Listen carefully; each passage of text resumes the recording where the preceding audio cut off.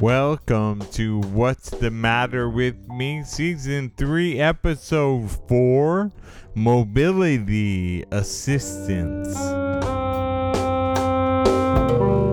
in which we go on a trip to Sacramento where I finally admit to myself that I need a scooter, plus fictional characters with MS. I made some new tunes and more. Stay tuned, check it out.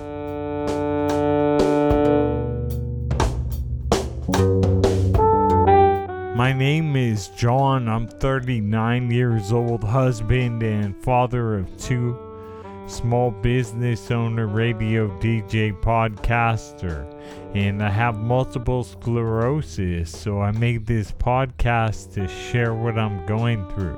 What's the Matter with Me is an MS podcast, and it's also about other things. Past episodes can be downloaded on Apple Podcasts from what'sthematterwithme.org or wherever you get it. I'm not a medical professional. Don't take this for medical advice. If you need medical advice, ask your healthcare provider.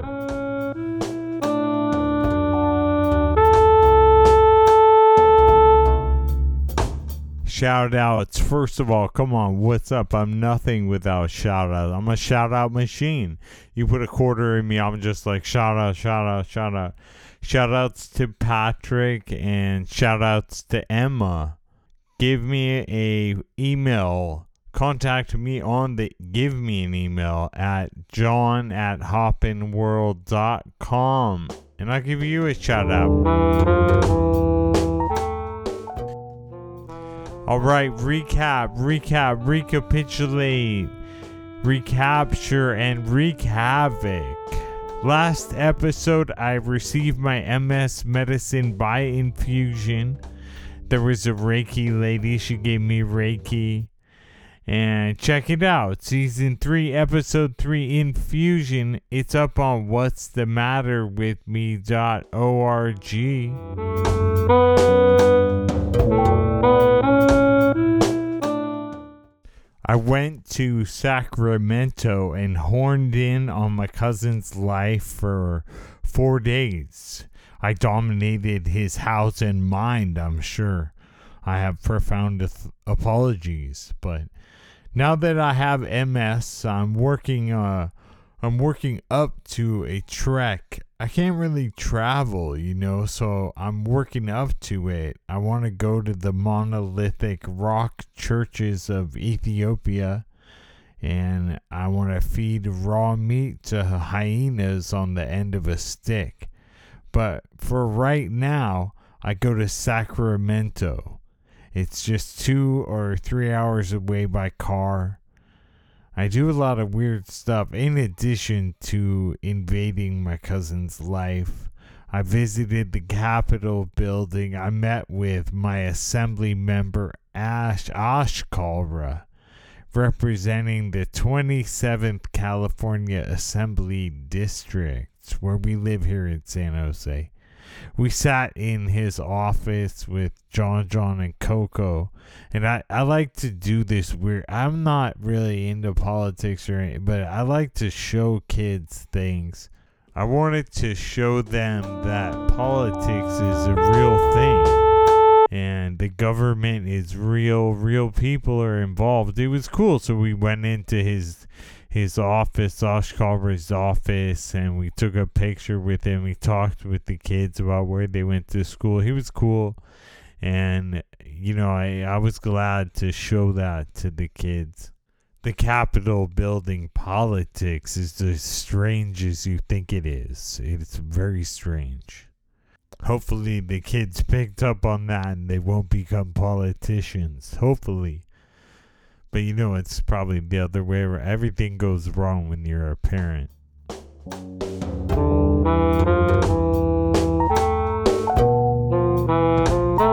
We ate at Frank Fat's, a Chinese restaurant, an old Chinese restaurant in Sacramento, but it's like a political rubbing shoulders kind of restaurant nowadays.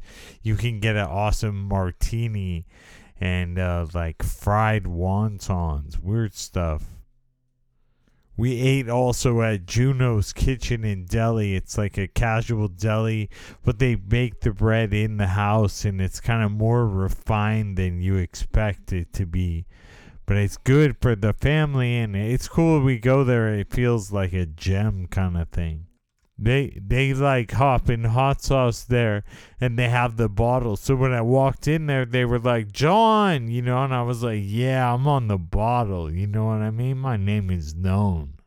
Juno's Cafe in Delhi. Check it out in Sacramento. The tourist area of Sacramento has the worst name. It's called Old Sac. I mean, for real, the central tourist area, they're like, welcome to Old Sac. You call up your friends. You're like, hey, guys, let's go hang out in Old Sac. McKinley Park is like this giant green space park with a duck pond in the middle and a kids' playground, really a big one. Kids wanted to go there every day. We went to Sutter's Fort. Went to the Crocker Art Museum. It's a cool modern museum built around an 1870s mansion, and it has a big collection of like plates, African headrests, and California works on paper, old pictures, ceramics. It's like a mix of things. The mix of architecture with this mansion, 1870s big mansion, beautiful flooring, parquet floors, other kinds of floor. It's pretty amazing. And then a modern museum kind of built around it. But I had mobility issues. It gets, after I walk for like half an hour, it starts to get hard to walk, and the pressure exerted by my AFO leg brace on my ankle and the top of my foot is too much after a while. It's carbon fiber on bone, and eventually I can like barely walk. And I realize my AFO allows me to walk, but I can't go take a walk. So I'm like hobbling through the 19th century mansion in pain, and I'm unable to move my eyes from the floor or I'll risk falling. And I decide, that's when I finally capitulated. I'm like, I'm getting a scooter. And I told Nami, and of course she's like very supportive. A few years ago, I saw a rehab therapist who advised me to get a folding portable scooter. She asked me, imagine a party at the end of a long path far from the car. Did I want to spend my energy on the path getting there or at the party itself? It was kind of like an easy question, but I was afraid of the answer. And I said to myself, like, I'll be fine, I can make it. But I've gone to enough events with Hoppin' Hot Sauce or family events, school events, had enough trouble maneuvering, almost falling over. Endless treks through 19th century manners. It's true, my brace helps me walk, but not to go on a walk. Like the AFO before it, the scooter is a choice born out of necessity that affects my appearance to the outside world, and it requires me to let go of a bit of vanity, not by my own choice. And just to write that out, to say this, it feels healthy. It feels good and valuable to accept reality, acceptance, move onward.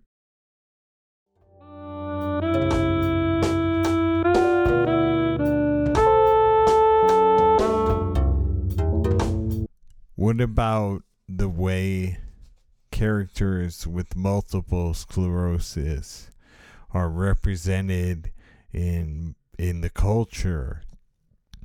I've been reading this book. I've been reading 2666 by Roberto Bolaño. It's a novel I selected. I picked it out because his earlier book, The Savage Detectives, was compared to Jack Kerouac. And as a kid, I always loved that.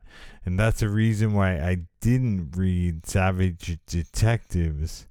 I was like, I'm not going to read that. It's kid stuff. I used to like Jack Kerouac when I was a kid. Kid stuff.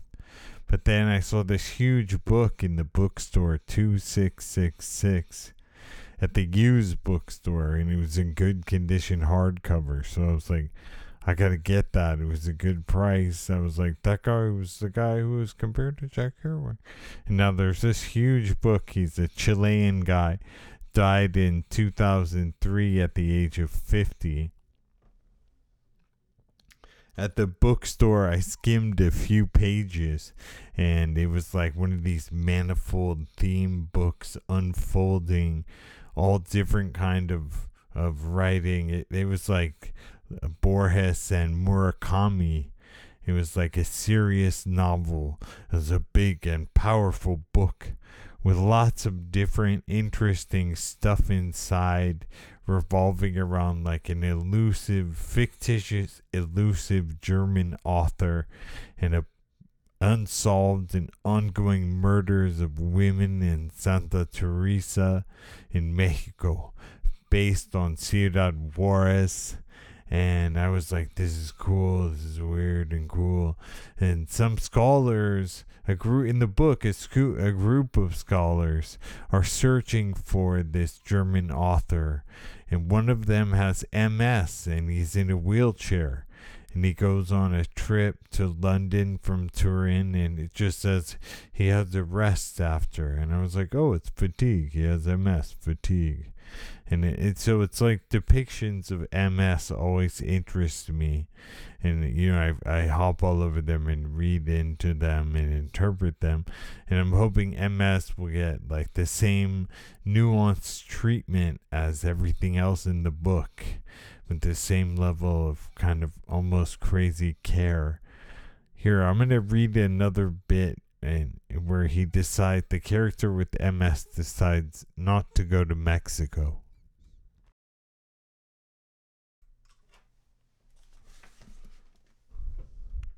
At the last minute, Marini decided not to travel. His ill health, he said, made it impossible. Marcel Schwab, whose health was equally fragile, had set off in 1901 on a more difficult trip to visit Stevenson's grave on an island in the Pacific. Schwab's trip lasted many days, first on the Ville de la Cietat, then on the Polynesienne, then on the Manipuri. In January 1902, he fell ill with pneumonia and nearly died. Schwab was traveling with his Chinese manservant Ting, who got seasick at the drop of a hat. Or maybe he got seasick only if the sea was rough.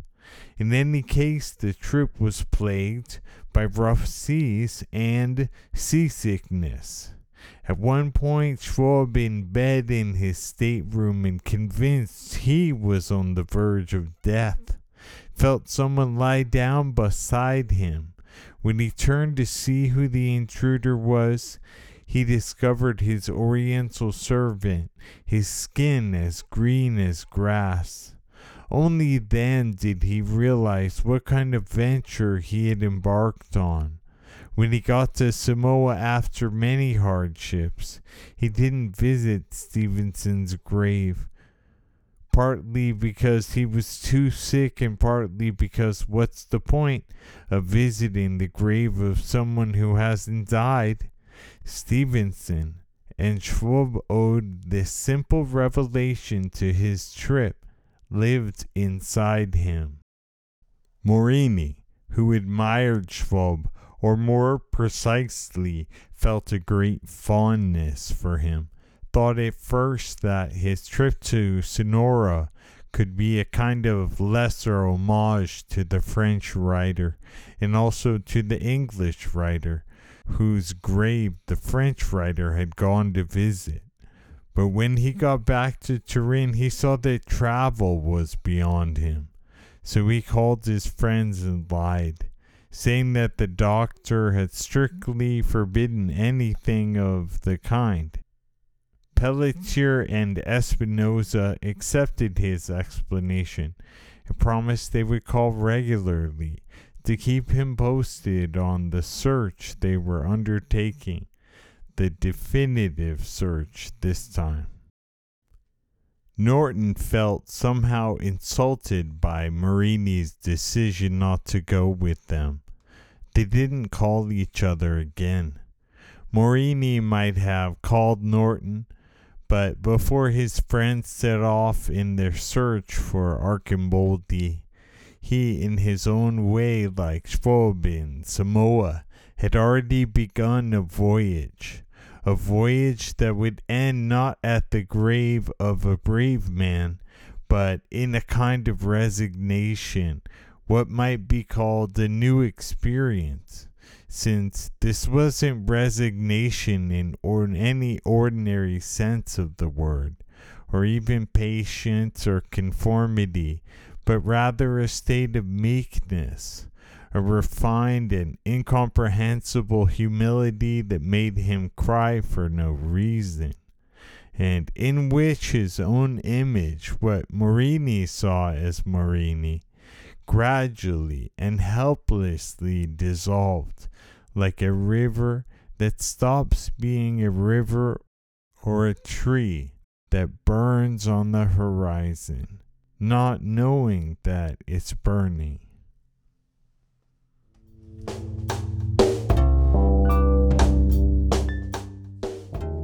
Something cool about that, I like that, a tree on the horizon on fire that doesn't know that it's burning. That's kind of how it is, a meek disillusion, MS. I think there's something, this guy, he's a perceptive author, there's something he knows. Pretty cool. There's new music. I made new music. It's pretty strange. I make it all with my left hand because my right hand doesn't work. It's kind of this weird synthetic jazz process. So there's a new tune called Suda.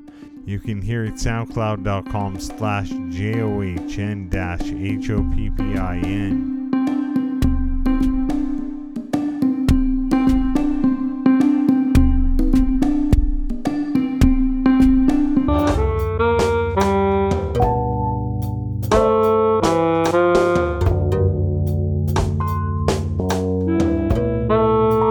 Thanks for listening to Season 3, Episode 4 of the What's the Matter with Me podcast, Mobility Issues. Find other episodes at Apple Podcasts, what'sthematterwithme.org, or wherever you get your podcasts. The worldwide universal sponsor, Hoppin' Hot Sauce, is a movement. Hoppin' Hot Sauce. It's the best hot sauce, Hoppin' Hot Sauce. It's the best sauce in the world.